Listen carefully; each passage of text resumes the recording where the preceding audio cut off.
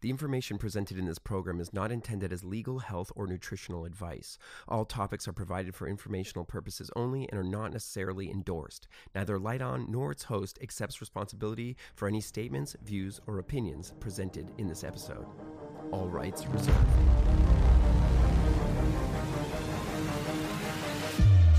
It feels like all our heroes are counterfeit. And we all know why. Because it's painful enough to pretend. The world itself is just one big hoax. Hi, everyone. Welcome to a special solo podcast. I've got some interesting stuff for you today. So before I dive in here, I wanted to mention that I do have a new subscribers section of Spotify. If you'd like to support the show, it's only $3 a month, and I post these little kind of mini episodes as bonus content that you can get, and that's only for subscribers. So it's the best way I know how to kind of keep the lights on. Get it? Keep a light on. But yeah, that would be super helpful. If you enjoy my content, I think you'll enjoy the bonus episodes that I do. I try to keep the bulk of the podcast totally free for everybody, especially when it comes to information I think everybody should know. But I do got to keep the lights on, and my life is not always easy. So I appreciate everybody who subscribes or donates. You can also just donate through the Buy Me a Coffee link that I always put in the description. Thanks to everybody. Today I'm going to be talking about some pretty deep subjects and stuff that could be seen as pretty dark or pretty out there.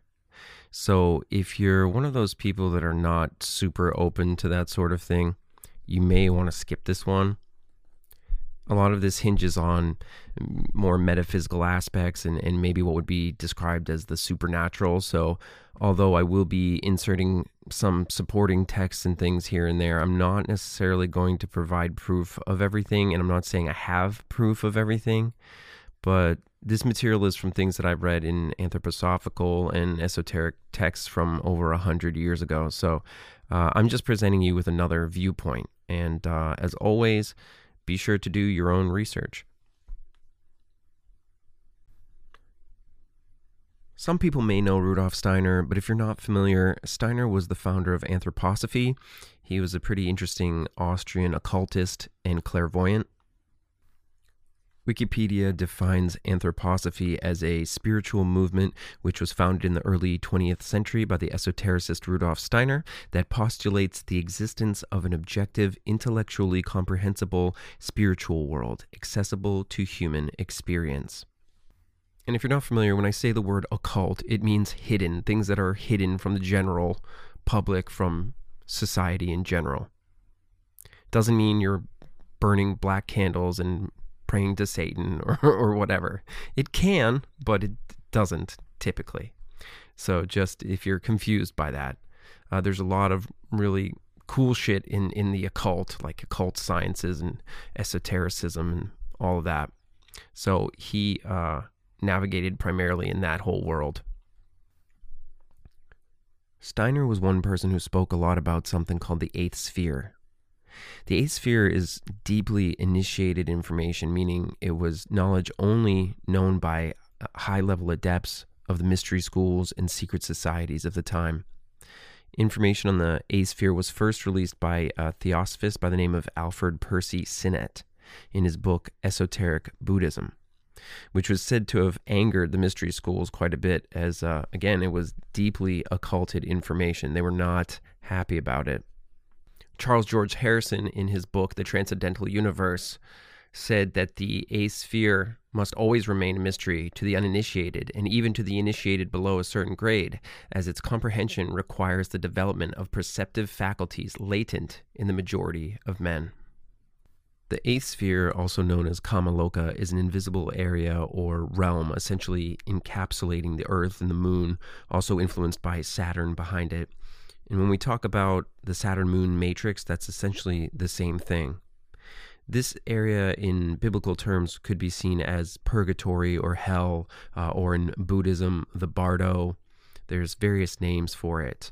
It's also known as the lower astral realm, which is often spoken about in near-death experiences. I believe this is where a lot of people end up. It's an area between death and rebirth. Maybe even when people describe the void, I think this is the same place. But this area is a place of disembodied beings, spirits, entities.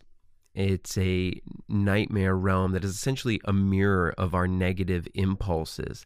It's a sort of catch-all for our nightmares and negative thought forms. And so that's why when people go to this state, this realm, they experience different beings. Like they see gray aliens, they see reptilian beings, all manner of different experiences. When you need mealtime inspiration, it's worth shopping Kroger, where you'll find over 30,000 mouth-watering choices that excite your inner foodie. And no matter what tasty choice you make, you'll enjoy our everyday low prices, plus extra ways to save, like digital coupons worth over $600 each week. You can also save up to $1 off per gallon at the pump with fuel points. More savings and more inspiring flavors make shopping Kroger worth it every time. Kroger, fresh for everyone. Fuel restrictions apply. This episode is brought to you by Shopify. Forget the frustration of picking commerce platforms when you switch your business to Shopify, the global commerce platform that supercharges your selling wherever you sell. With Shopify, you'll harness the same intuitive features, trusted apps, and powerful analytics used by the world's leading brands. Sign up today for your $1 per month trial period at shopify.com/tech, all lowercase. That's shopify.com/tech. They can all take shape or form of any kind within this realm. And Steiner said that it was controlled by Lucifer and Satan, who were separate entities. And a lot of people don't know that, but it appears that they are separate entities. Steiner referred to Satan as Ahriman, and you could also see him as the Demiurge in Gnosticism. So for a while I thought these figures, Lucifer, Satan, were not beings. I thought they were merely astrotheological representations. They were often associated with planets and things like that. But I think what it is they represent a certain impulse, a certain kind of energy or signature.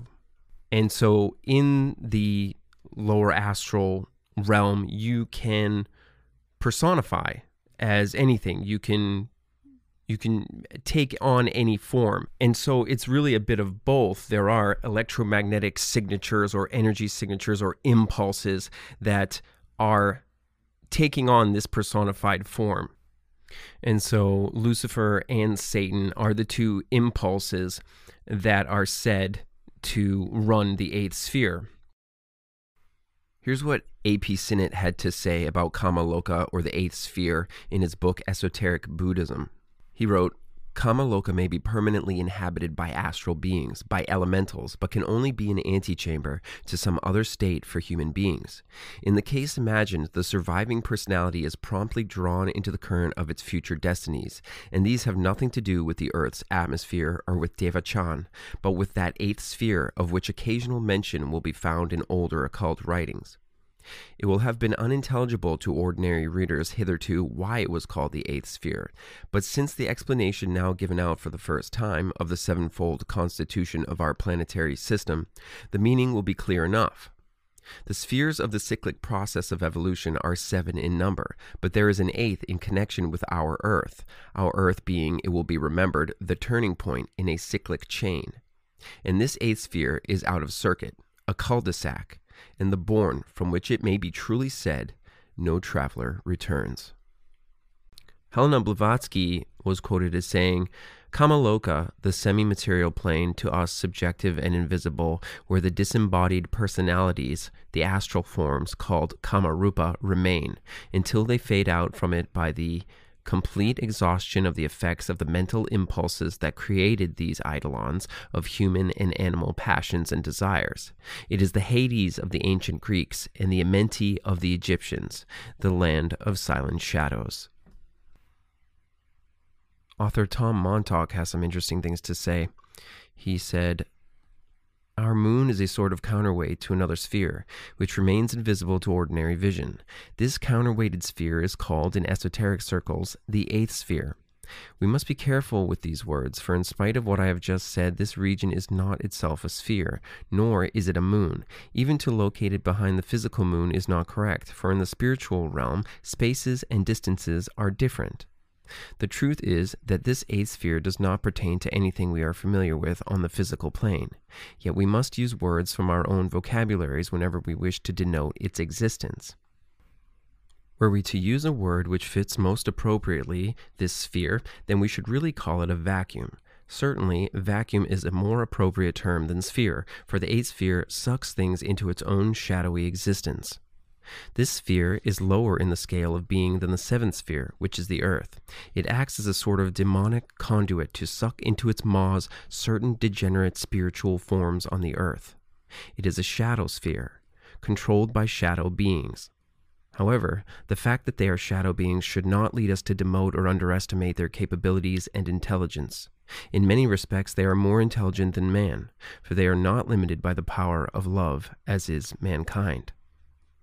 The operation of this eighth sphere is complex. Its denizens, those shadowy beings for whom it is home, wish to people their sphere with humanity, or more accurately, with human souls. Towards this end, it has erected what we might call terminals on the earth. These terminals are soul conduits, which will suck into the lower sphere a certain form of materialized spiritual energy that is engendered on the earth plane. The most usual circumstances where this materialization of engendering takes place is in seances, and in other localities wherein human beings attempt to meddle against the cosmic law with the lower etheric planes. It's pretty interesting that he describes it as a vacuum, right? It's kind of funny because mainstream science, mainstream cosmology will tell us that space is an endless vacuum.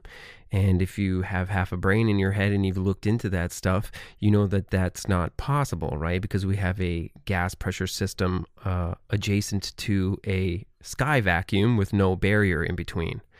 And, idiots will argue against this all day, but they cannot demonstrate that existing anywhere. You cannot have a gas pressure system abutting a vacuum, right?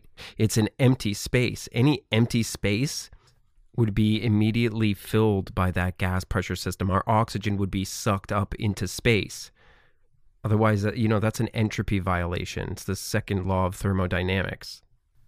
It's funny because, they often do this, I feel like. They will say something that's true, but not true in the way that they apply it.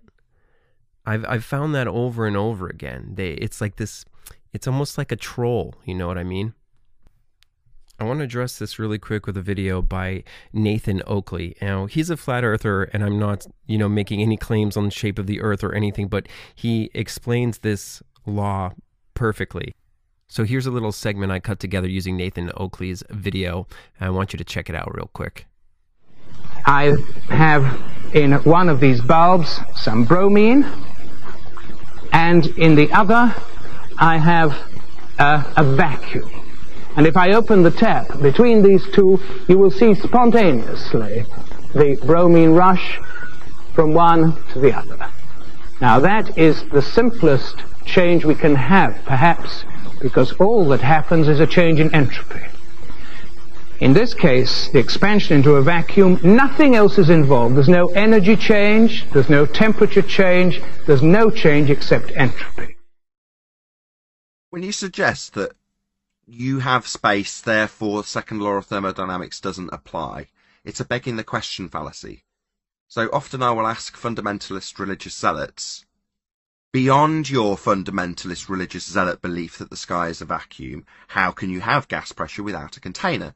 Because the natural instinct of a fundamentalist globe-believing fundy, it's a bit redundant, is to beg the question of the sky vacuum and then tell us that obviously the second law of thermodynamics doesn't apply because the gas isn't filling my presupposition that the sky is a vacuum.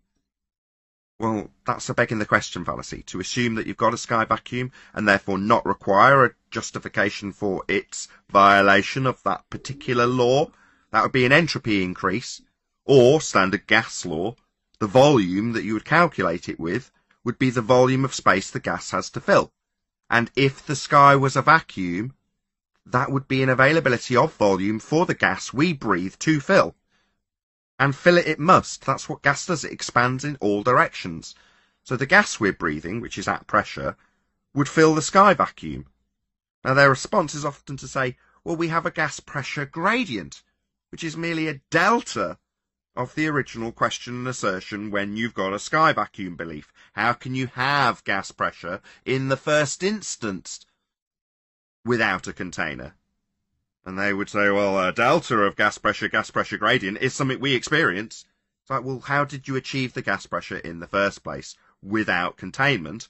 And the answer is you can't. It stands directly in violation of several natural laws. Without the container, there can be no pressure. Therefore, if the sky was a vacuum, as asserted in the heliocentric rhetoric, then the gas we breathe would fill the space. Outer space, claimed to be a vacuum, is fake. Now, I want to reiterate what he just ended with. It's outer space claimed to be a vacuum is fake. Not space is entirely fake. Now, the problem with a lot of flat earth people is that they learn about this entropy violation and then they go on thinking, well, space is completely fake. Anything they say about space is fake. Other beings are fake. The planets are fake. Or I'm not sure what they believe exactly. There's probably some variation. But I see that as a big problem, and it's created this sort of dialectic within a dialectic that they love to do.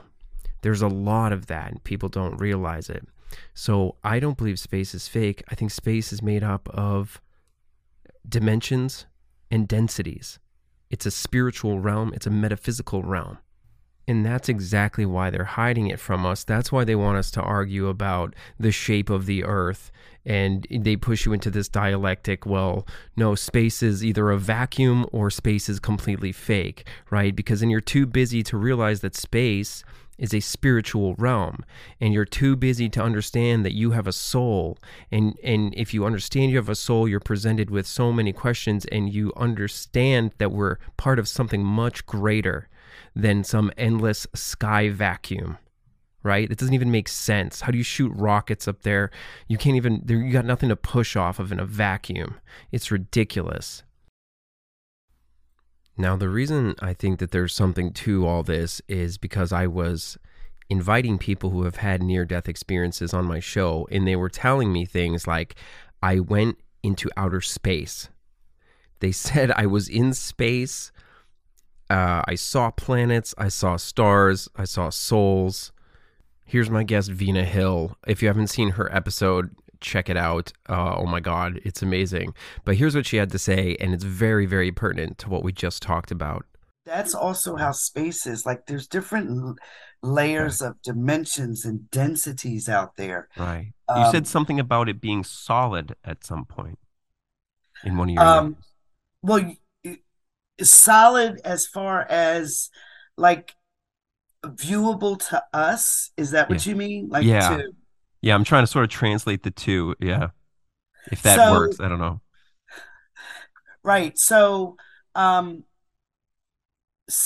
like, for instance, there was this huge spherical ship that was out there. Okay. That was very solid. But the most amazing thing to me was, along with seeing that ship, and my guy was explaining, like, the beings that were on the ship and stuff. But at the same time, I was conscious of a dimension that was beyond that ship, but that was overlaid on that ship of a whole nother type of beings, of these other beings that were traveling, that seemed to just go, like, right through them. Mm-hmm. This is the type of stuff that I was seeing out there. It's mind-blowing. So different layers of dimensions, essentially. Yes. Okay. Different layers of dimensions. And then my guide said, there's also different densities out in space. Mm-hmm. And there is a difference between densities and dimensions. So there you go. I mean, you have people who have literally died and had these afterlife experiences, and they're saying things that they were publishing in textbooks and esoterica, over 100 years ago. So I think there's some really powerful stuff there. Now, Veena did mention she witnessed various beings in her afterlife experience. So I want to get back to the type of entities that may live in the eighth sphere, because I hear a lot of stories from my NDE guests about witnessing reptilians, witnessing gray aliens, all these types of creatures. So let's talk about aliens.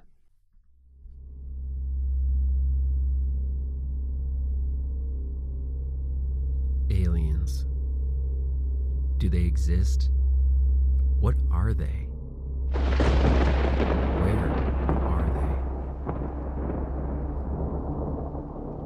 We've always been told that we live in a vast and infinite universe. And if we were ever to be visited by other life, it would be from a planet light years away. What if that's not the case? What if these other beings have been here all along, with a very different mode of transportation?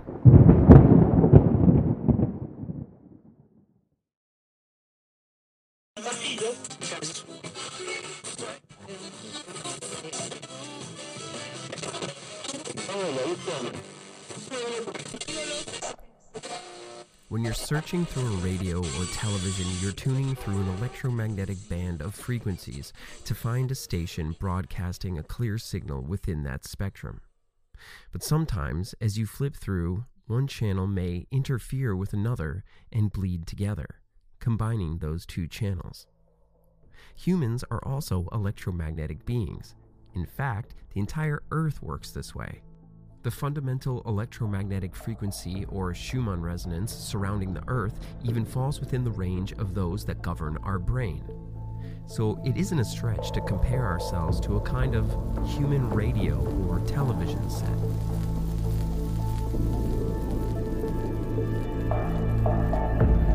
So if the station on your radio and the channel on your TV can be interfered with by another frequency, we could assume that the frequency of this dimension, and even the frequency of our body's bioelectrical field, could be interfered with by another dimension's frequency.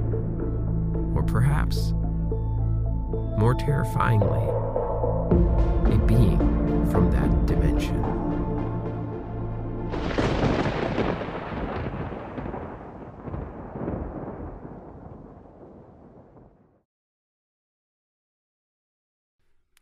So what I'm attempting to describe there is essentially a sort of supposed science behind what is basically possession, or a spirit infiltrating a human form. Because if we believe in different dimensions, different frequencies, then those frequencies can blend together. And this is what we're talking about when we hear about shape-shifting and all that, right? We hear David Icke talk about this all the time. He's been talking about it for like 30 years or something. But so that gives you a little bit of a scientific view of what could be going on there. So hopefully that sounds a little less crazy. And keep in mind, our viewable spectrum of light is 0.0035%. That's the tiny band of visible light frequency that we see. So we really don't know what the hell we're talking about or what's going on around us for the most part. We don't know what we're really seeing when we're looking at our own Earth, or we're looking up at the sky, we're looking at the planets. We want to talk about shape of the Earth or whatever. We really don't know because we're so limited. I think what snags people love about the whole alien thing is that people get too caught up in the labels. I've asked people before, do you believe in demons? And the vast majority said yes. And then I asked them if they believe in aliens, and it was a way lower number. But the funny thing is, a lot of these beings are really the same thing. These are beings that experienced a type of de-evolution. Instead of ascending in their spiritual growth, they turned away from God and morality and became consumed by the more superficial and material parts of life. And they fell into matter. That's why they call them fallen, because everything is about density. A spirit is less dense, and when you are more dense, you are connected to matter, to the matrix. Because we were on Earth, and it's the densest planet. I see them as a sort of golem, like the character from Lord of the Rings. What happened to him, right? He became consumed with greed and superficiality that the ring promoted, and he devolved from a human named Smeagol into a creature then known as Gollum. So when we talk about the typical gray alien, these are humans that experience basically the same thing. They're interdimensional from different timelines, frequencies of the Earth. And they've already gone through the sort of AI agenda that we see starting now in our current timeline. The grays are often experienced in these abduction scenarios, right? Where they're taking genetic material or they're performing various experiments on people. And it's because they're trying to get back into the life wave of this planet before they're essentially weeded out of existence. And they're always described as sort of robotic or, almost like half biological, half technological creatures. And I had Zeph Daniel on the show, who's experienced a gray being before. He saw one in his living room or his bedroom or whatever, and he had a pretty terrifying experience. And he said something very interesting. This is what he had to say. This thing looked at me from the doorway, and even though the eyes were big black like sunglass lenses, but behind the eye there was this like little white light going back and forth. That's what you think robot, it's going like this. Right. And those eyes, though, they did look right through me. I had no power. So it was very interesting that he described them as robots. And there's an old interview David Icke did with a Zulu shaman named Credo Mutwa. And he's a very respected Zulu shaman who had some really intense experiences. He had an abduction experience, and there's like 3 hours or something like this of this interview, if not more. But there's a little snippet here I want to play where he also describes the gray aliens. So I'm going to play that real quick. They are the forerunners of the Chitauri in any place. And if you are very close to one of these creatures and you look into its goggle-like eyes, you will see round eyes, Mr. Icke, beyond this black goggle-like stuff. And these eyes are the real creature's eyes. So pretty similar explanations there, which lends itself to this idea that these beings are a sort of artificial intelligence. They are manifestations of our collective negative thought forms and impulses, and they represent some negative aspect of ourselves or maybe shadow work that we haven't done. So the A-sphere basically functions as a sort of mirror to our collective negative impulses. They say people who have experiences are tied to the beings they see in some way. They are a shadow of self. And in fact, Zeph Daniels, he even said when he saw this gray alien, he immediately remembered an abuse situation that he had had as a child. I thought that was so interesting, and it makes sense to me now. And really, what do we hear about most when we talk about demons, right? Fight off your demons, right? Meaning some negative aspect of ourselves. And so that, in my understanding, is what aliens and demonic entities are. at the sort of base level. But within this reality, they are very real and very dangerous. So I don't want you to get confused in what I'm saying. It's like if you're the character in a video game and you have to fight a boss, you can die in the video game, and that has serious repercussions within the reality of that game. And so within the reality of this game we call Earth, these beings are a very real threat, and they're disembodied beings. So they're looking for hosts. And that's what's going on in this eighth sphere. And I believe the eighth sphere is also referred to as the firmament in a lot of different texts. So there are various firmaments, actually, of each realm. Like in this realm, the firmament consists of this eighth sphere, which has all these demonic and disembodied entities.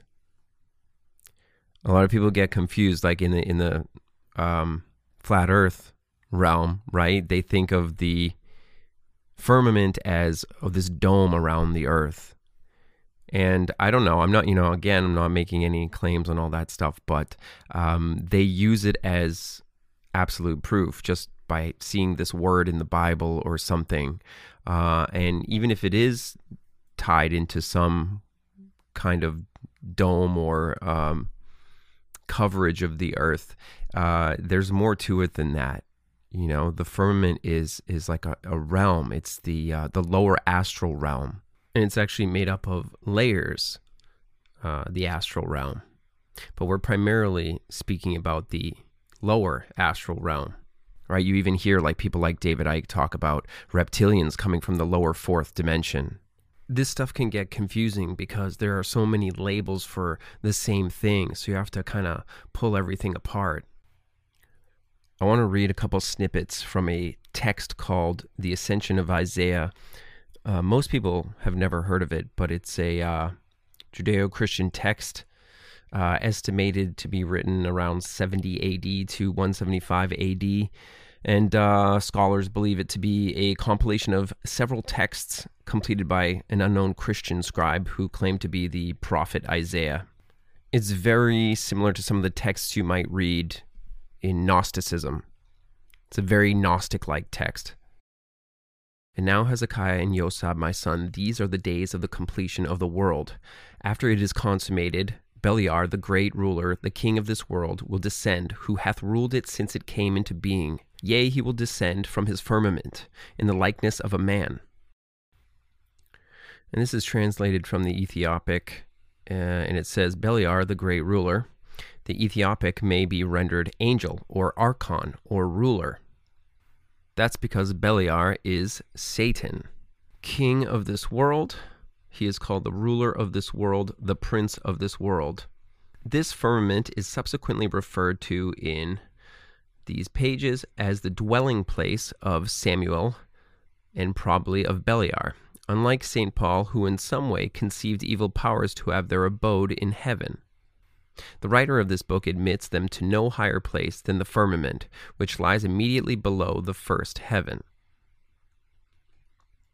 Goes on to describe lawless king, the angel of lawlessness, the Antichrist, the man of lawlessness. Lawlessness is the characteristic of the Antichrist. So they're talking about the king archon, the ruler, Satan, in the firmament. So it seems like even the translator of this is confused about heaven versus the firmament. Heaven is used as the firmament. When they talk about heaven a lot of times, and I think there's some interchangeability, but when they talk about heaven, they're talking about the firmament, the eighth sphere. Here's another section where it says, And the angel who was sent to make him see was not of this firmament, nor was he of the angels of glory of this world, but he had come from the seventh heaven. So there are various realms with various firmaments. But in the Bible, specifically, when they talk about the firmament, I think they're talking about the eighth sphere. They're talking about hell, because that is ruled by Satan.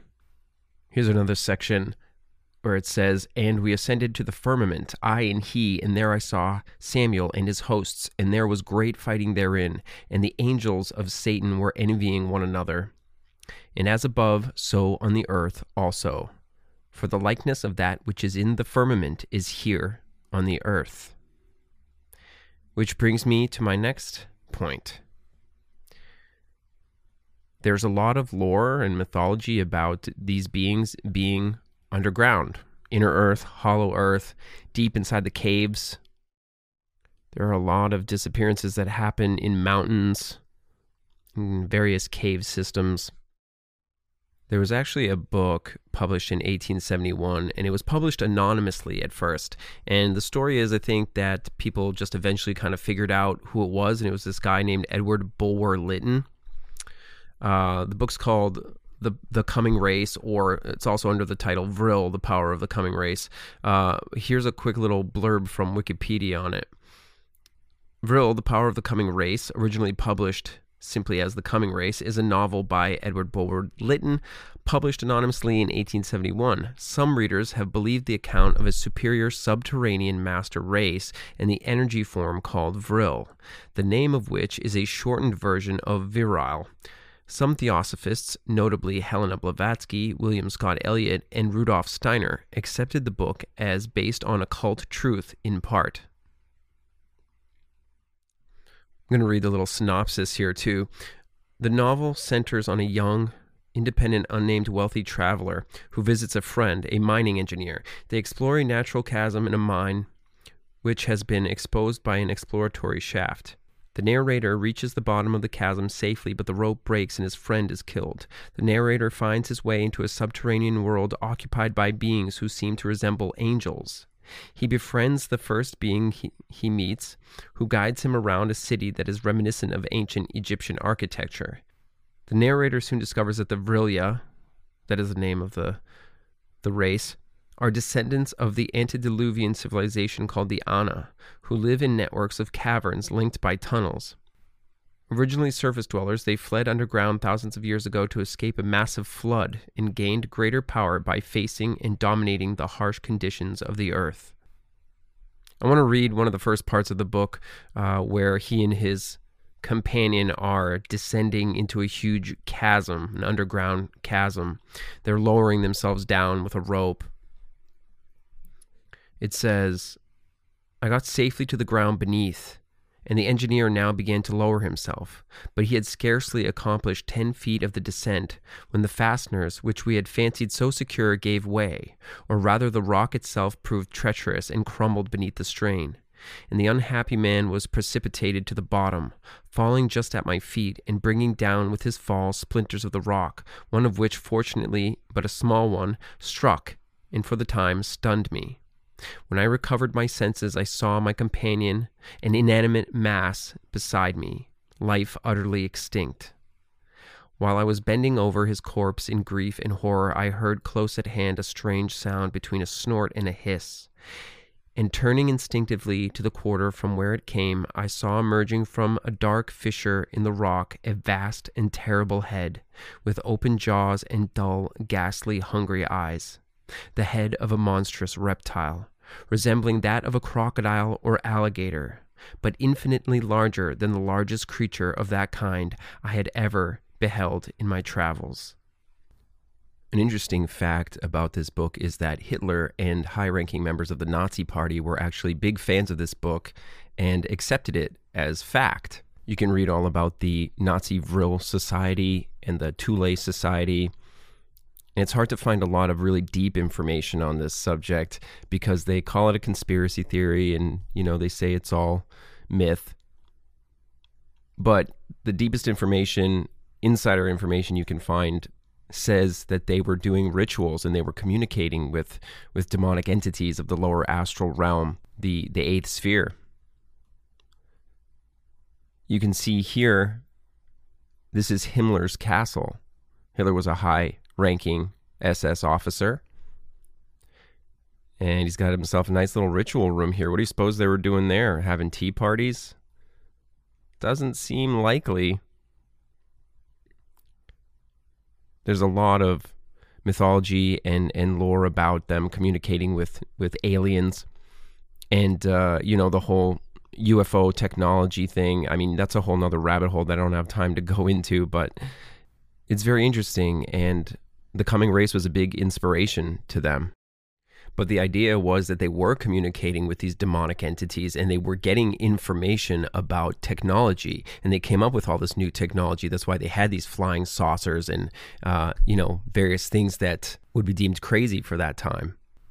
This is the idea behind why they do these satanic rituals. They're communicating with the eighth sphere. They're getting information. They're essentially selling their soul, right? Because they're giving away their energy to these entities that feed off of it. So they're giving away their soul energy, and in return, they get information and power and, whatever they really want to accomplish. But it comes at a price, a very heavy price. And you see these members of the elites, right, who look like their souls have just been depleted. It's very interesting how you see some of them and they just look absolutely gone. So I'm just saying, maybe it's not so crazy. They seem to be doing something. But anyone who really knows about the Nazi Party knows that the Nazis were dark occultists. They were into the dark occult. They were very into astrology. I don't think they deny this, but they just kind of skip over it. They don't talk about it.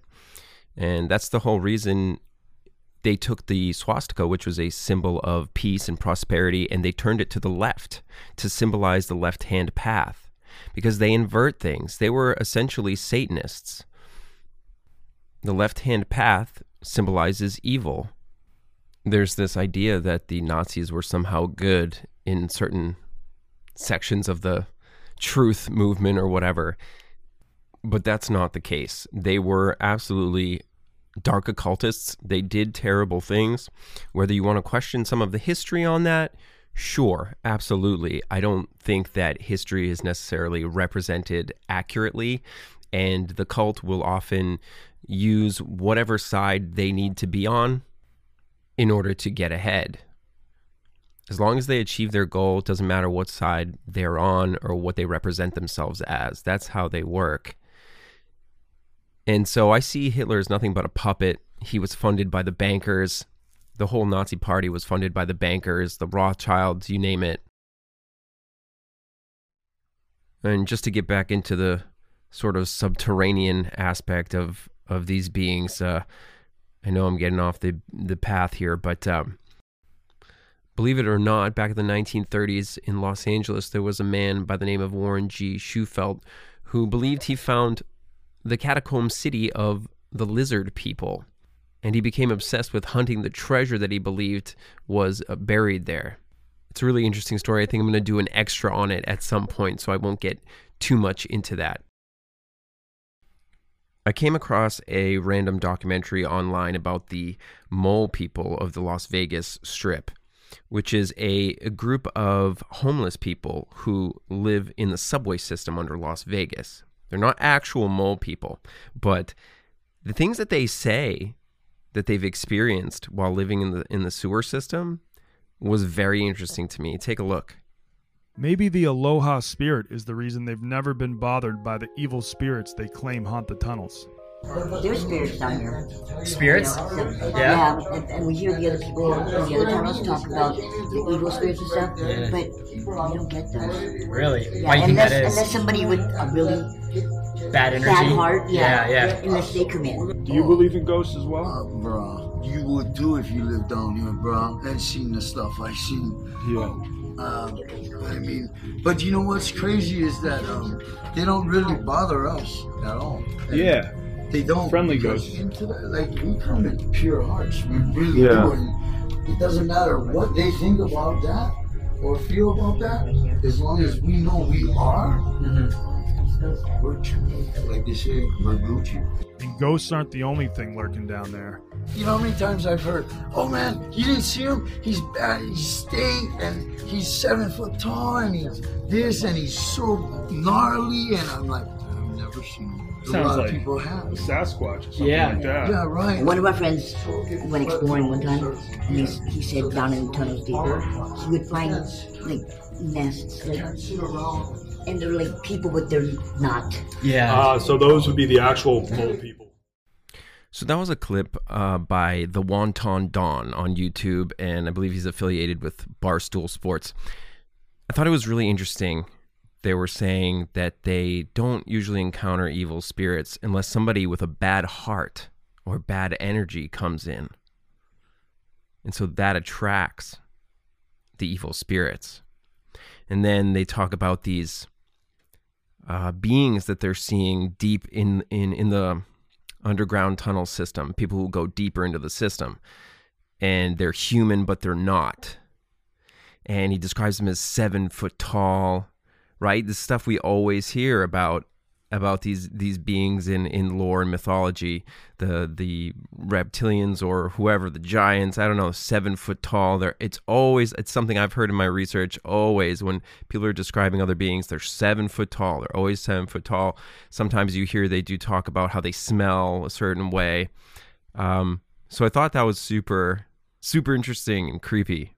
But yeah, I've had people on my show who've had near-death experiences tell me that they've seen the reptilians, and they talk about them like it's very obvious. Yeah, they very much exist to them. So these people are going somewhere when they have these death experiences, and I believe a lot of times they are in the lower astral realm, which would be the 8th sphere, and they're seeing these creatures. Back in 2021, Tom DeLonge posted something really interesting. Now, Tom DeLonge is the guitarist of Blink-182, a popular pop-punk band. But if you haven't followed him, he has become involved with the military in disclosing the whole alien thing. And even though he's become a Freemason and he's involved with military people that I clearly don't like and I think are misleading him, I do think that he is genuinely pursuing real information. I don't think he's corrupted in that way yet. I think they're just misleading him, as they do with everyone, and same with the Freemasons. But I think Tom DeLonge does release some really good information that I've found truthful. And back in 2021, he posted this pic with only real pic underneath it. And for me, I was kind of blown away, even though it's a grainy ass photo and you can't really see much. It looks exactly like some kind of reptilian being.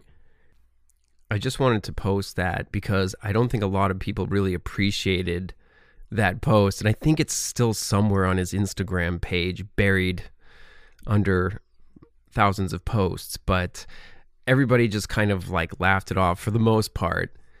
As you can see, there's one comment there. Somebody got it, but yeah, most of the people on his feed are just like, whatever, Tom's crazy.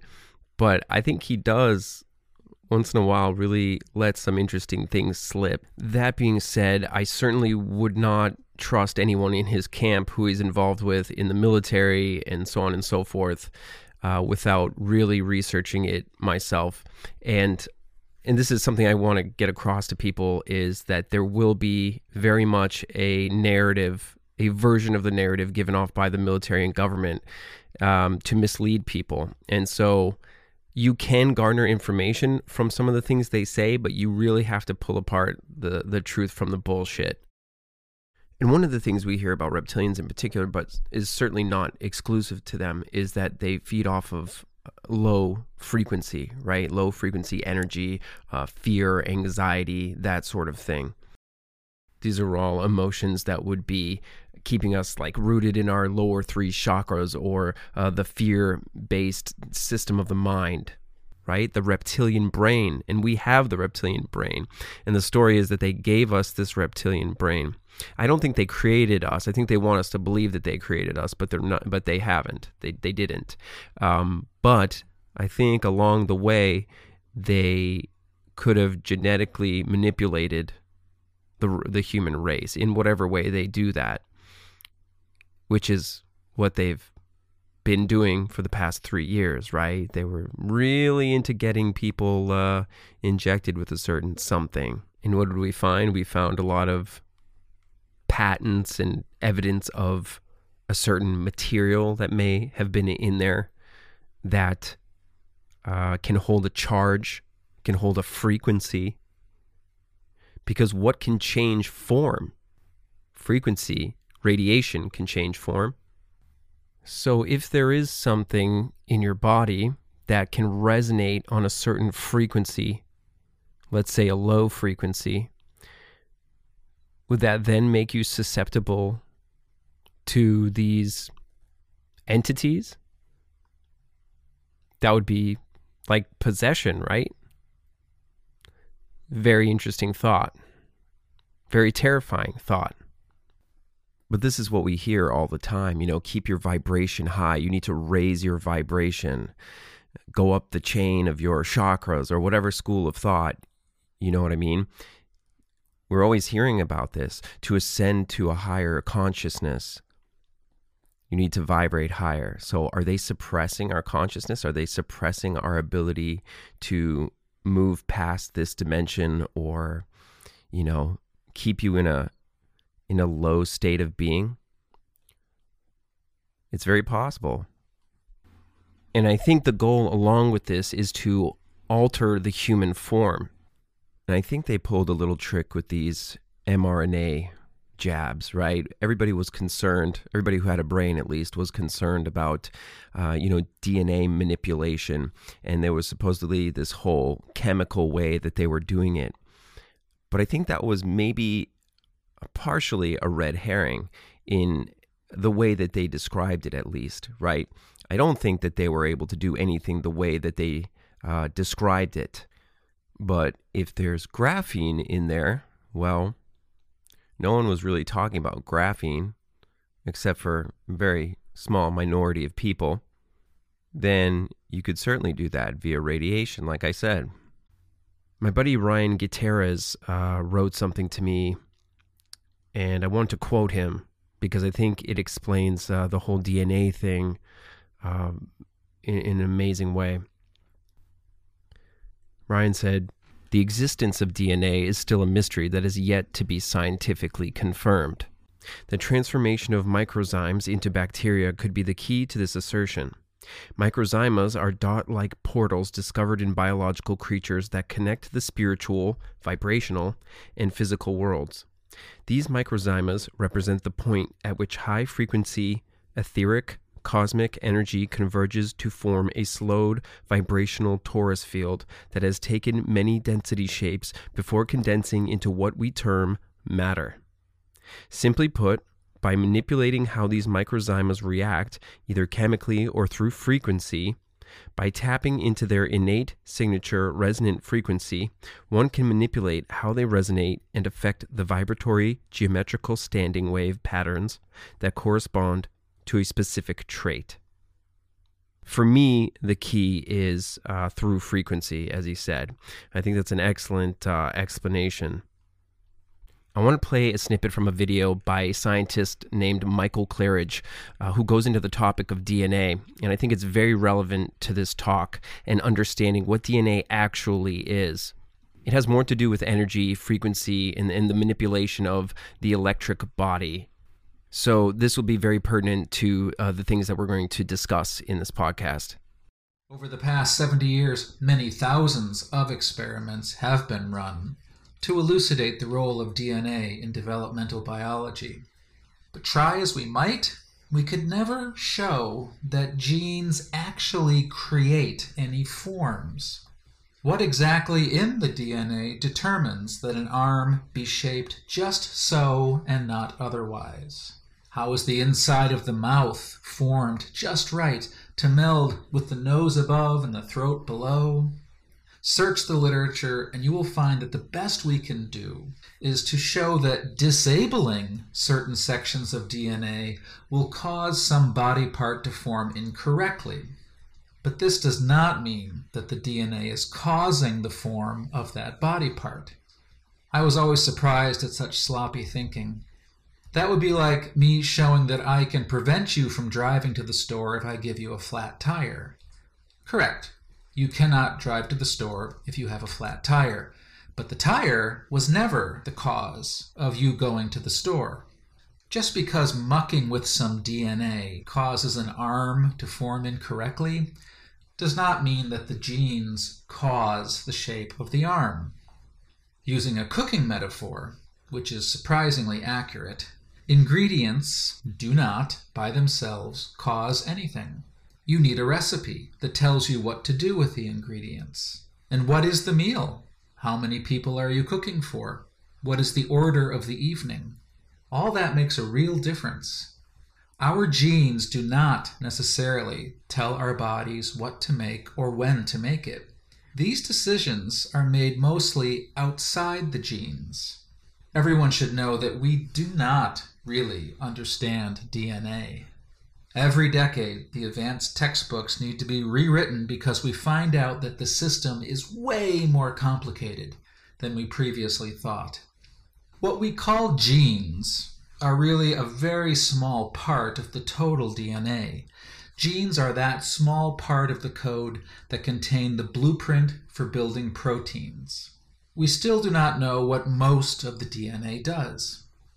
The collection of all the genes in your DNA is much like a giant ingredient list. If you had a cookbook of all the recipes you could ever make, and you made an index of all the ingredients needed for all those recipes, that is what the genes are.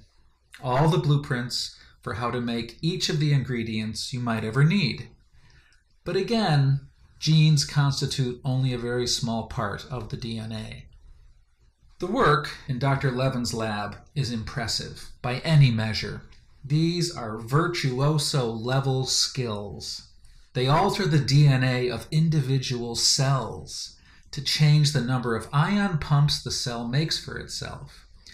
This makes these particular cells more or less electrically polarized relative to what they would have been in the wild type.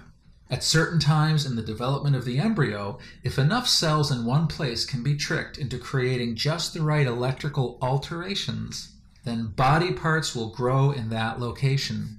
An eye will grow inside of a stomach, a toe might grow on an elbow.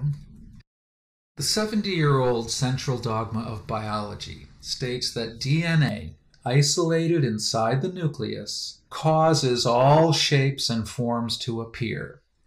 What does Levin's result show? That an electric field external to the nucleus caused the shapes and forms to appear when and where they did. So if you understood that little video clip, you should be a little terrified. Because we do have evidence that people may have been subjected to an experimental substance, perhaps like graphene oxide. And if you read into graphene oxide, it can hold a charge. It can work with electric fields. Right? It can have you vibrating at specific frequencies. And then you got to think about, well, there were all these frequencies added to the Earth at the very same time, right? They were creating a new electric field on the planet. And I think that's a multi-layered thing, which I'll try to go into a little bit later. I don't want to jump too much ahead here, but I hope you're catching the drift. But the point here is that if this substance happens to be resonating and accumulating in certain organs of the body, in specific electric fields, then one could deduce that it could alter the human form very slowly over time with exposure to whatever electric field or frequency.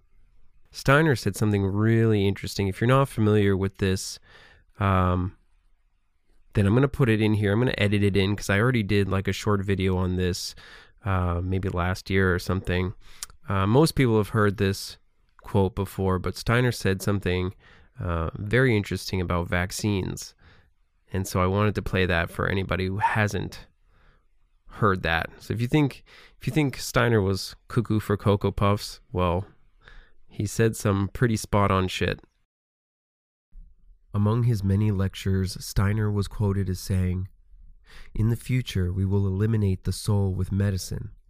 Under the pretext of a healthy point of view, there will be a vaccine by which the human body will be treated as soon as possible directly at birth, so that the human being cannot develop the thought of the existence of a soul and spirit. Two materialistic doctors will be entrusted with the task of removing the soul of humanity. As today, people are vaccinated against this disease or that disease, so in the future, children will be vaccinated with a substance that can be produced precisely in such a way that people, thanks to this vaccination, will be immune to being subjected to the madness of spiritual life. He would be extremely smart, but he would not develop a conscience, and that is the true goal of some materialistic circles.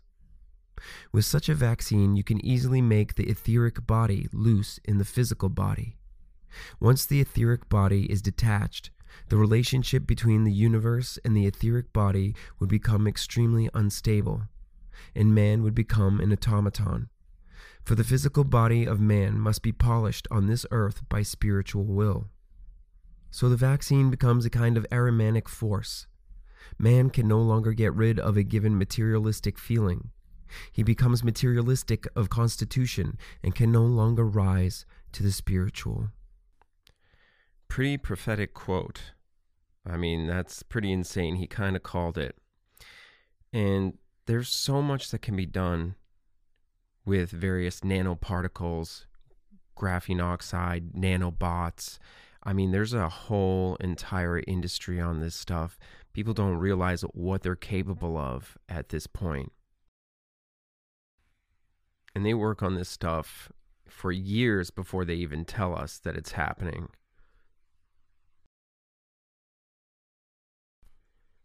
I've had this video for a few years. It shows the use of nanoparticles in magnetic fields. It says here inside a living cancer cell, a large number of super nanoparticles are magnetically manipulated with their positions revealed by their fluorescent glow. So they're magnetically manipulating these tiny nanoparticles.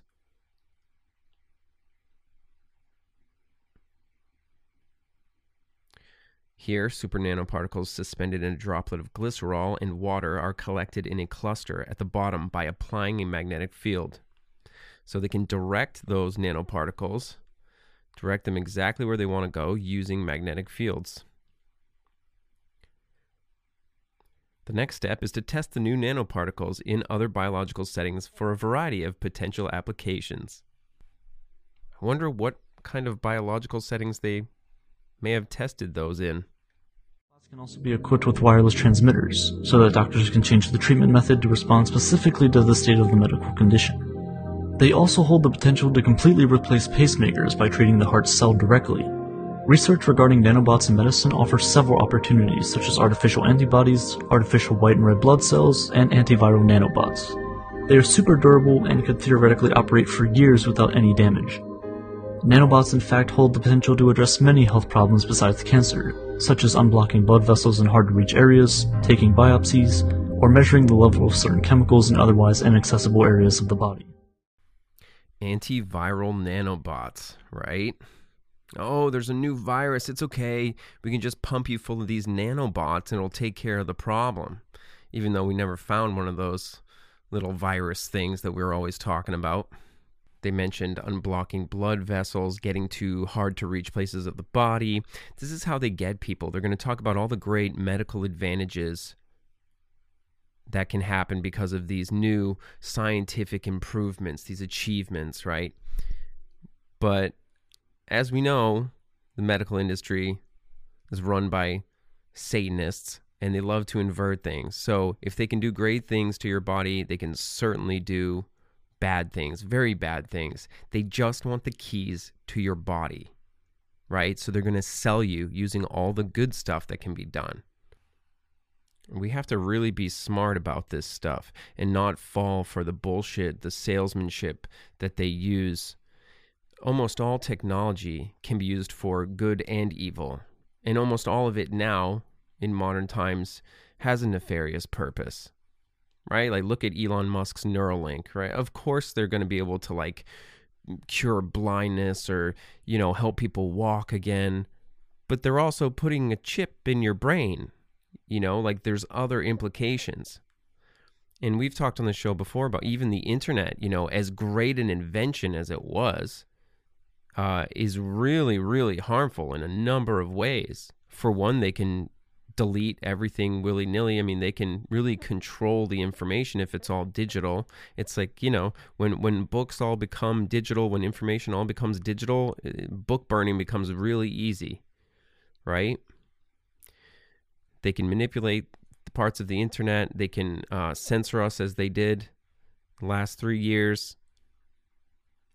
So you have to be really careful about technology. We really have to go back to a more basic form of communication. We have to not go too far into the digital. I love technology myself.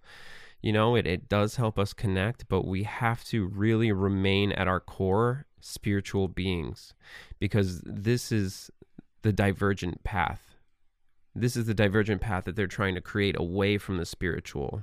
Everything technological is going to take you away from your spiritual life, from your connection to the soul. And the more you head down the path of technology, the more demonic it becomes. The more rooted in matter you are, the more rooted in the matrix you are. That's how they want to keep you. This is a spiritual war at the end of the day. It absolutely is. It's a holy war. It started thousands of years ago. And we are headed to a place where humans will either become more synthetic or more organic. The choice is yours. When you stay rooted in the organic side of life, the spiritual side of life, when you adhere to natural law, when you stay sovereign, this is what keeps you on the path of spiritual enlightenment, in evolving in your spirit, your soul. The other path, those people will become fallen. They will become just like the fallen beings we're talking about in this podcast. This is a good spot to go into some AI material and how this all factors in. I want you to meet Geordie Rose. He is the founder of a company called D-Wave, and now with a company called Kindred AI. And this guy literally opens up his speech here with, we're going to talk about aliens. I'm just going to play that real quick before anything. So I'm going to talk about aliens.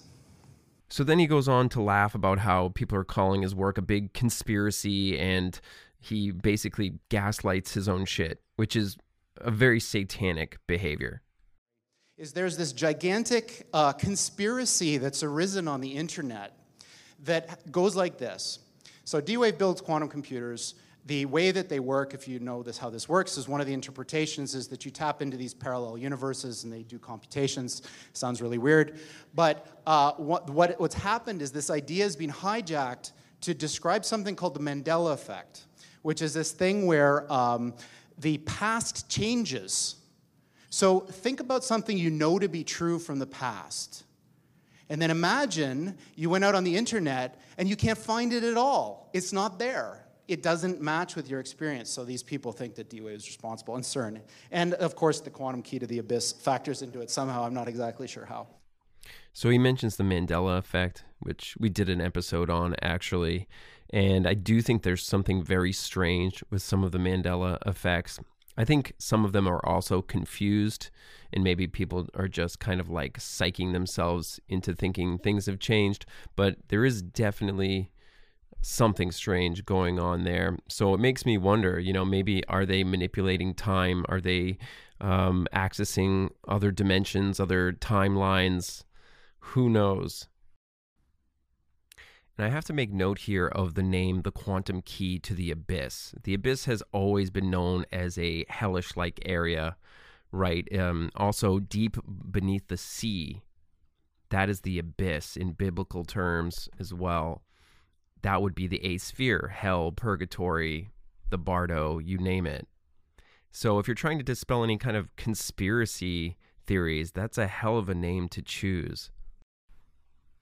Here's a Wikipedia definition, and it mentions here in the middle The abyss was the primordial waters of chaos out of which the ordered world was created. The term could also refer literally to the depths of the sea, the deep source of a spring of the interior of the earth. The abyss was the underworld, either the abode of the dead or eventually the realm of the rebellious spirits. In the latter sense, specifically, the abyss was often seen as a prison for demons. When we look at Job 26:5 from the Bible, we see dead things are formed from under the waters, and the inhabitants thereof. A closer look in the companion Bible here says, dead things are formed from under the waters, the place where the Rephaim stay. Rephaim is referencing the Hebrew for the dead, or dead things, or demons. It says here, the offspring of the fallen angels, akin to the Nephilim.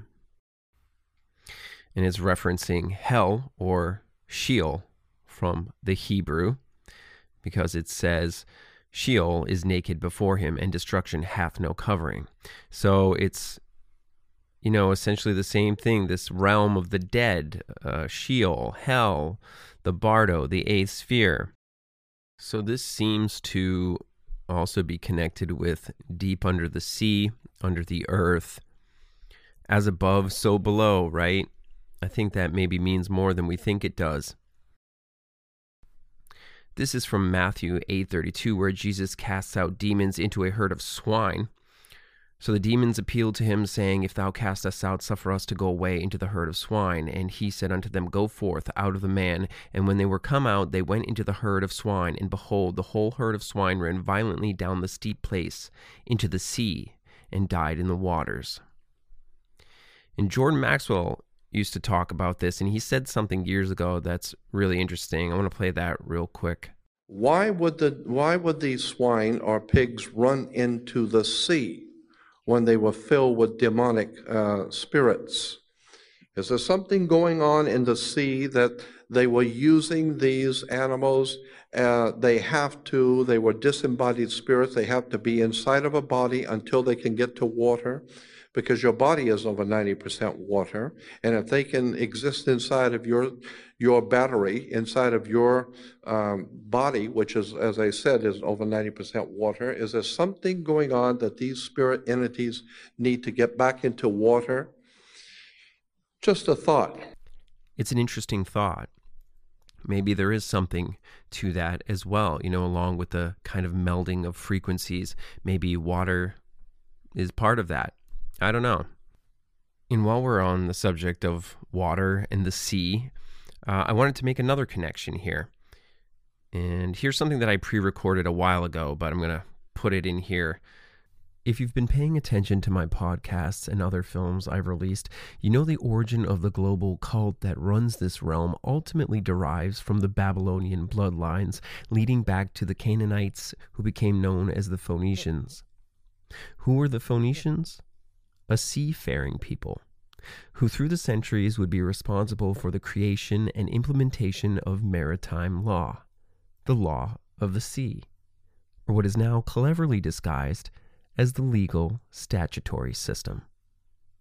Implementing the law of the sea rather than operating within the law of the land gave the cult the ability to subvert natural law or God's law by assigning every person a fictional strawman entity, essentially rendering them dead and lost at sea. One has to ask, why is the law of the sea the law of the dead? Under God's law, no living man can be ruled over by any other. So in order to gain dominion over the people of earth, the Babylonian cult created their legal system of the dead. After thousands of years of wreaking havoc and infiltrating various civilizations and cultures around the world. But where did the Canaanite Phoenicians come from? Could it be possible that at the bottom of this bloodline, their origin is not of this world? So it is really interesting that they are responsible for the legal statutory system, which is, the law of the dead, right? As opposed to the law of the land, which is the law of the living. You are a living, breathing man or woman, but under the legal system, they created this straw man entity, which turns you into dead legal fiction. So very interesting connection there. And I just want to mention in the last several years, there's been some interesting news reports and stuff on podcasts that I've noticed. Here's Commander Fravor discussing an experience that he had, and he's in the news recently. And I think this guy is just a kind of low-level dude who experienced some stuff, and he's now being released, or able to talk by the higher-ups. Not too long later, a few months later, he's out and he's picking up a torpedo. So he says they hooked the diver up on the winch and they're lowering him in. And as he's looking down, he sees this big, massive, he goes, it's not a submarine. He's seen submarines before. Once you see a submarine, you can't confuse it with something else. This big object, kind of circular, he says, is coming up from the depths. And he starts screaming through the intercom system to tell him to pull the diver up. And the diver's like a few feet from the water. So they reverse the winch and the diver's thinking, what the hell's going on? And he's getting pulled up. And all of a sudden, he said the torpedo just got sucked down underwater. And the object just descended back down into the depths. And here's two separate news reports from like several years ago that all witness a flying object descending into the sea. A newly released video recorded by the U.S. Navy personnel 2 years ago shows an unknown sphere that followed a Navy warship before disappearing into the ocean. Personnel in the command center made multiple recordings of what was on the screen. At precisely 11 p.m., the unidentified sphere seemingly vanished into the ocean. Splashed. Officials from the Federal Aviation Administration say there were no aircraft incidents or accidents in this area Tuesday night, but multiple witnesses report seeing a large blue object fall out of the sky and into the ocean. Fun fact, there was actually a 1989 film entitled The Abyss, where a civilian diving team is enlisted to search for a lost nuclear submarine and faces danger while encountering an alien aquatic species. And Ed Harris's character gets led by aliens into an under-the-sea alien city. So this stuff has been in films for a while. Let's get back to Geordie Rose here. Obviously, computers are better at things than people in lots of different ways. So now imagine, not only can they do everything that a human can do, but they can do everything that the best human at any task could do better than them. And if you notice, they're always trying to put down humans. They're always trying to make us feel less, right? Like we're not powerful. They want us to be dependent on the material aspect of life, the material things, AI, technology. That's why everything they do, every construct they've created is grounded in the materialist mindset, right? Materialist science. We've talked a lot about that. Medicine. It's always looking at dead things, at hard matter. It's not involved with the spirit. Nothing spiritual is allowed in that realm, in that area of study. Now just imagine what would happen if that happened. A super intelligent alien race beamed down a message to all of us Earthlings saying, we're coming July 13th, 2030, and boy, you better be ready because the mothership is landing right on the front lawn of the White House or wherever you wanted to land on that day. That's obviously creepy. In the news a few months back, I've mentioned in other podcasts, there was a news report about an alien mothership. They just randomly said, oh yeah, there's a possible mothership sighted in our solar system.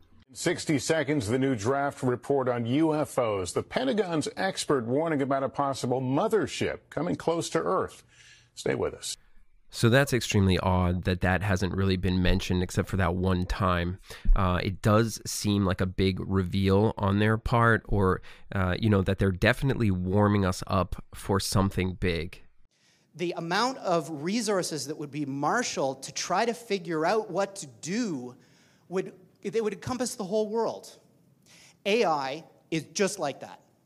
So when this thing that I'm talking about happens, it's going to be exactly the thing that you're thinking about those super intelligent AIs. So the one thing I can tell you is they're not going to be like us. So alien means, different.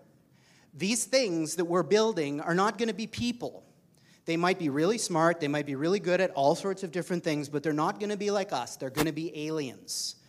And they're going to be, I'm sorry to say, way smarter than every single person in this room in ways that we can't even comprehend. He's so friggin' blasé about it. Like he's literally admitting to creating an artificial intelligence that will absolutely crush humanity in every way possible. But he's going to do it anyway. Because why not? So this, of course, triggers a lot of alarm. One of the guys who talks about this is Elon, who says things like this, like, when you do this, beware.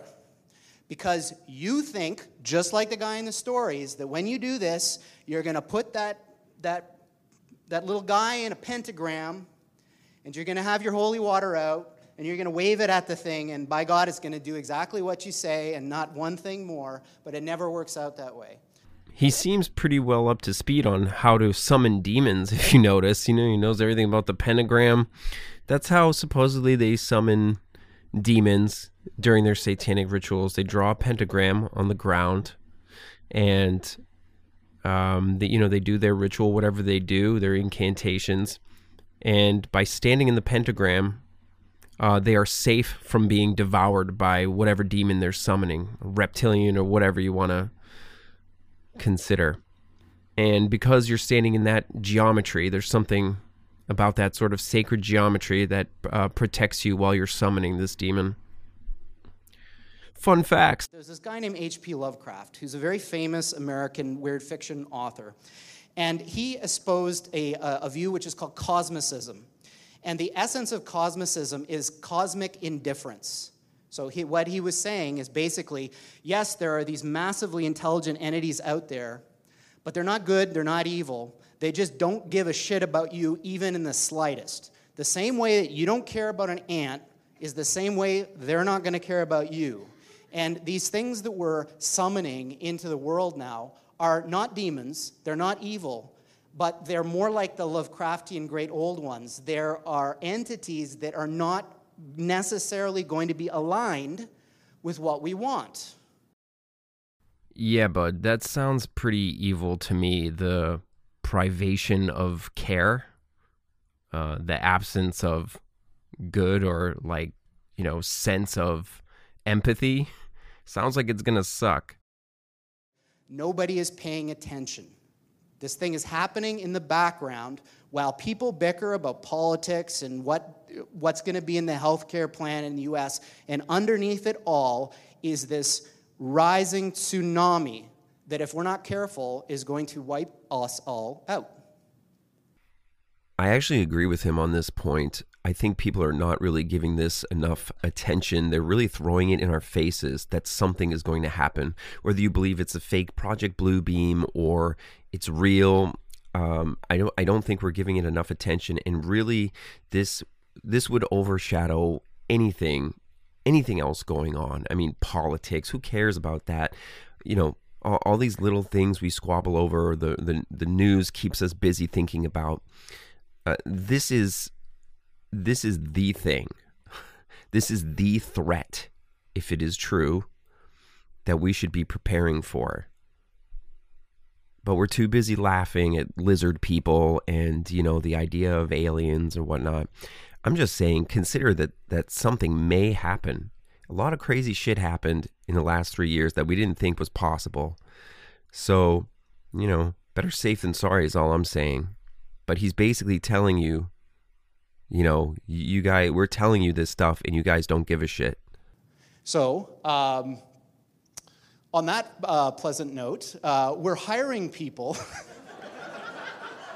to try to make something like this happen. Of course, this is a very difficult project, of course. And I'm kind of a little bit tongue-in-cheek about all this, how bad things are, because it's not really like that. Technology is a double-edged sword. Even something like this, it's agnostic. It depends who wields it. So this could potentially wipe us out. This is the biggest thing. Nobody's paying attention to this. And so we're hiring people to make this happen. So this is very typical of Satanists. They will give you complete disclosure and then they will give you the inverse. Oh, I'm just kidding. It's not that bad. This is how it really is. It's all fine. That's a very sort of satanic way of operating.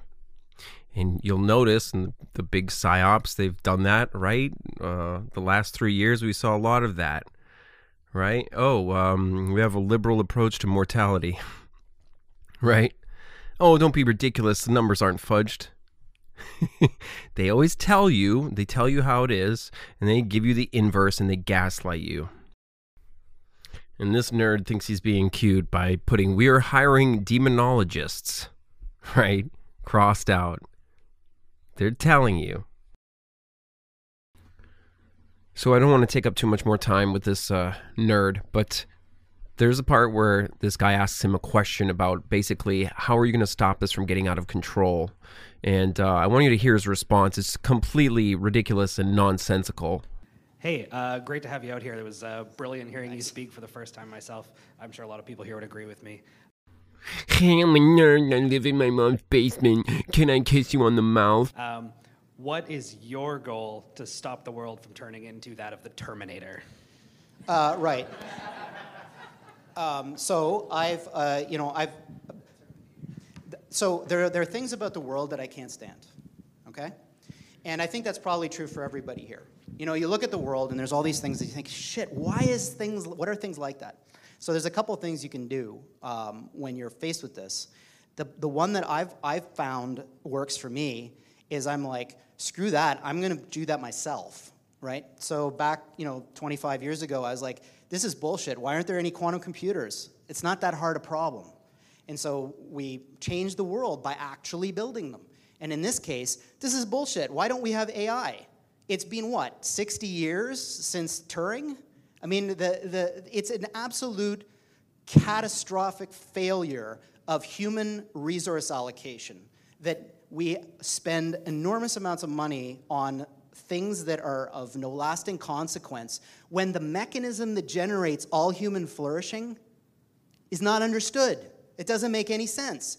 Every single thing that we will ever do and ever have done comes from this property. So when someday all cancer is cured, when polio was cured, when smallpox was cured, these things all came from people's minds. What the actual fuck did you just say? The dude asked you about how you're gonna stop the world from crumbling into some kind of like futuristic nightmare like Terminator, and you start talking about like how you hate the world, like how you're an angry little nerd. The world is bullshit. Everything is bullshit. I don't have enough nerd things. Then we need more nerd things. And when I was living in my mom's basement yesterday, I was thinking about how we don't have the things that I want to have. And I hate every girl because they won't date me. Like, that, he just seems like an angry little, like, Satanist. But that was a masterful sidestep and, like, evasion of the question. Like, you see politicians do that all the time. That's a very rehearsed thing that politicians do when they're asked a question that they don't want to answer, that is detrimental. They will completely go off into another subject, and you'll just get so wrapped up in that subject or whatever they're talking about because they put like passion behind it, and you'll forget about what the actual question was. But he did try to kind of insert like all the good things, we cured polio and we cured all these diseases, these viruses that never existed, that were, usually due to like lack of sanitation or some poison they were spraying onto people. But they're going to ramp up the good side of AI to make people think, it's worth it because, we'll make the blind see and, we'll have all these things. We'll make people walk again. That's how they're going to sell it. Anyway, I could spend the whole podcast like talking about this guy and all the weird shit that I can find on him. Look through his tweets. They're very strange. Here he is looking at a book called Spells, Charms, and Incantations. He's got a little, funny little part here about cheese. But it's like, why are you reading a book about spells and incantations, bro? Very strange people running this AI thing. And of course, old Jordy here's been involved with the likes of Jeff Bezos and the CIA, right? They're involved with D-Wave. So, yeah, that's got to be good news, right? And we have to mention CERN, of course. CERN is a big one. They're running some huge particle collider, right? No one's really sure what they're doing, but they seem to be manipulating something. And a while back in 2016, they were caught doing some kind of supposedly mock human sacrifice. They've got a statue put up of Shiva, which basically amounts to Satan. So, yeah, you know, another big AI outfit that is that's really up to some odd behavior. They do seem preoccupied with manipulating or looking for other dimensions. This is openly stated on their website and things. So it's important to ask ourselves what these various outfits are really trying to accomplish. Are they trying to open the door to another dimension? Are they trying to bring in the eighth sphere onto the earth? Are they trying to bring some kind of antichrist figure incarnate onto the earth? Is that possible? Who knows? We've been trapped in these false paradigms of science or whatever they feed us forever, and they're leagues above what we know. Our limited perception of the nature of reality or what is possible is so dim because they've held it from us. They are the illuminated ones. They've kept all the knowledge for themselves and the high initiates. But maybe the most important conversation this invites is whether or not we are collectively creating in a consensus reality. Seeing as the eighth sphere is a realm where our collective negative aspects live, maybe there's something to that. William Bowman thinks so. He's an out-of-body researcher and author, and in his book, Adventures in the Afterlife, he wrote, "All dimensions occupy the same time and space. They are separated by their individual frequency and resolving density.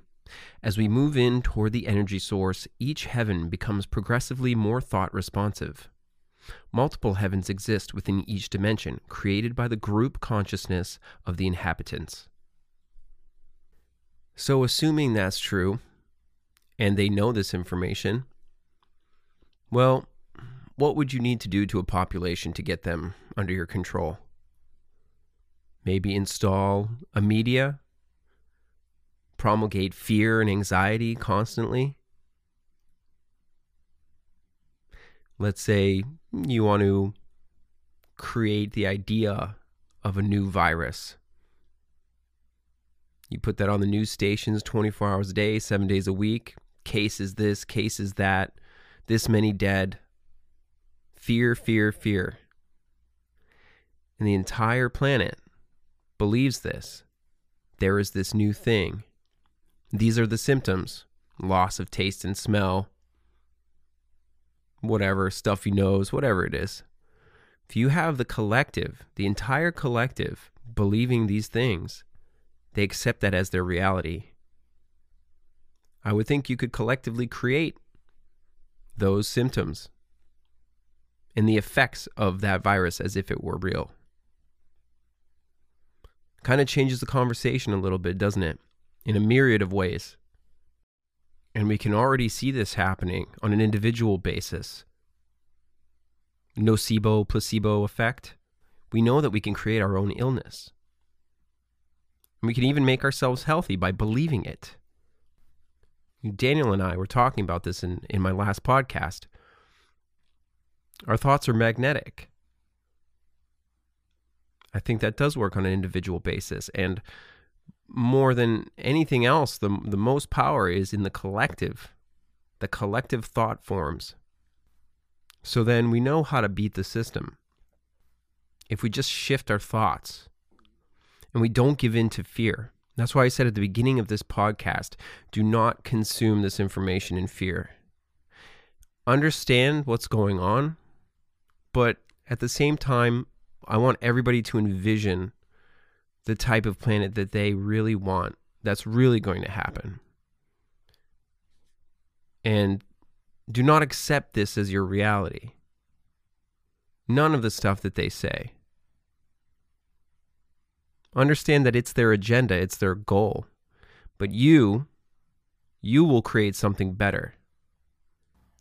Because it's true, we're all guilty of this. We watch whatever news, whatever media, social media, and we see these stories. You know, oh, they're going to make us eat bugs. Oh, there's going to be food shortages. Oh, there's going to be this. Oh, they're going to do that. And then we all start thinking about these things, and then we all start putting them on our Instagram and our Facebook. And, 24/7, we're cycling these things, and we're creating, we're manifesting. So maybe we should all chill a little bit more, right? Put the information out and then chill. You know what I mean? We don't have to do like a 24/7 campaign. And a lot of people are still doing that on social media. They're still they're caught in this kind of cycle that we got into during COVID, where we're like posting memes, and we're, Bill Gates and, all of this stuff. And I'm not saying stop sharing information, but let's make sure that we're not manifesting more than we're causing awareness. Let's not let the byproduct become fear and a manifestation of their agenda. Let's be cognizant of that, because fear is totally their ally.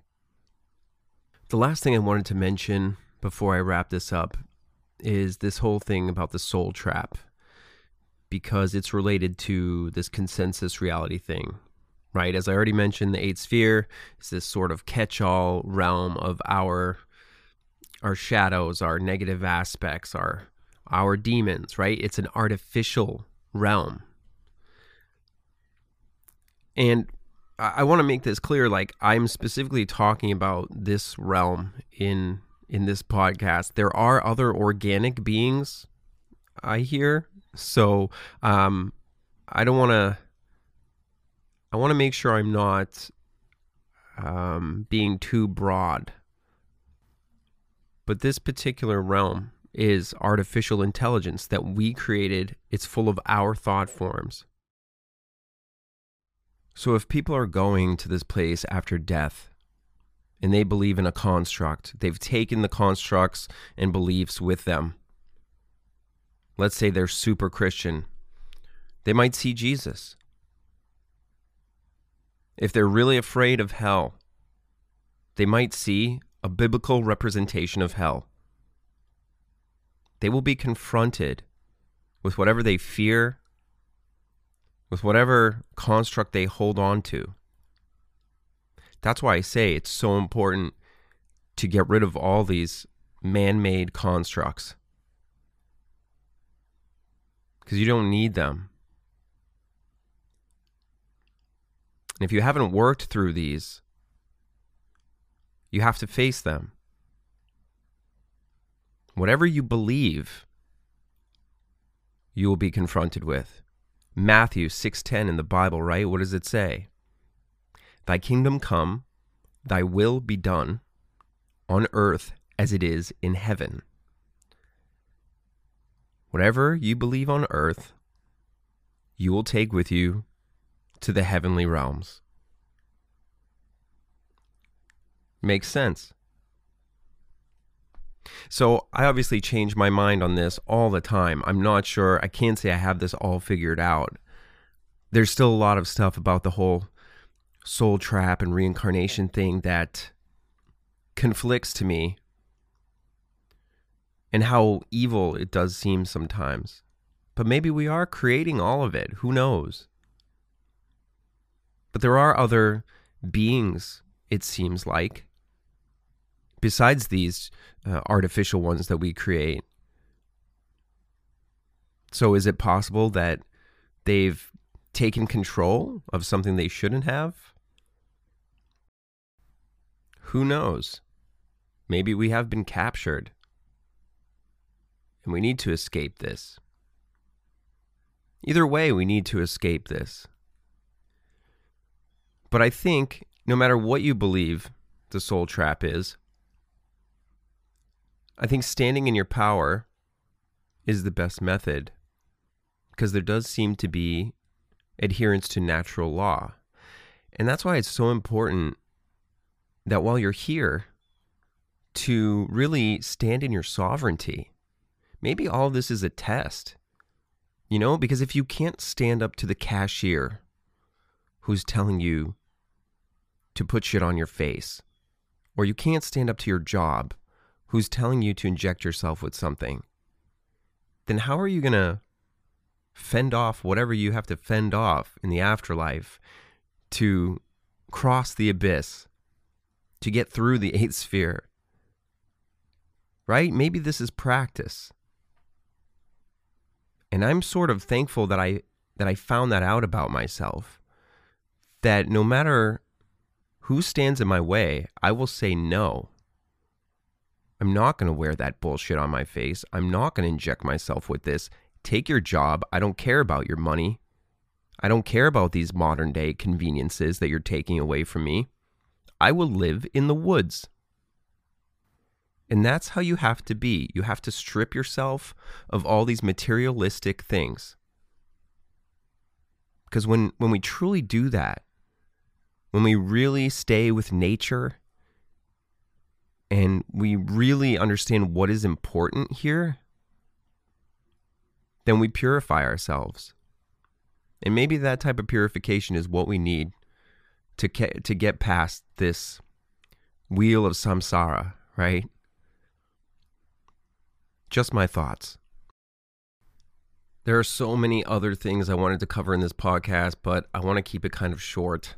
I may consider doing a part 2 to this. I don't know. We'll see what the feedback is. If I get some positive feedback, maybe I'll consider it. But do let me know what you thought. Constructive criticism is nice. Nice comments, please. And I'd hate to mention this, but please don't leave negative, like mean comments. I just ban people who do that, because I don't need to see that. But if you have something nice to say, I'd love to hear it. Or, you know, just some general feedback that's not colored in hatred. So I want to thank you guys for listening. Thank you for everybody who donates. If I haven't said thank you to you personally, please know I do see your donations, and I thank you so much for that. Thank you for everybody who subscribes to the subscribers only section. Please consider doing that. If you don't mind paying $3 a month, it's not too bad. And yeah, share this with your friends. Please help the podcast grow. Take care, guys.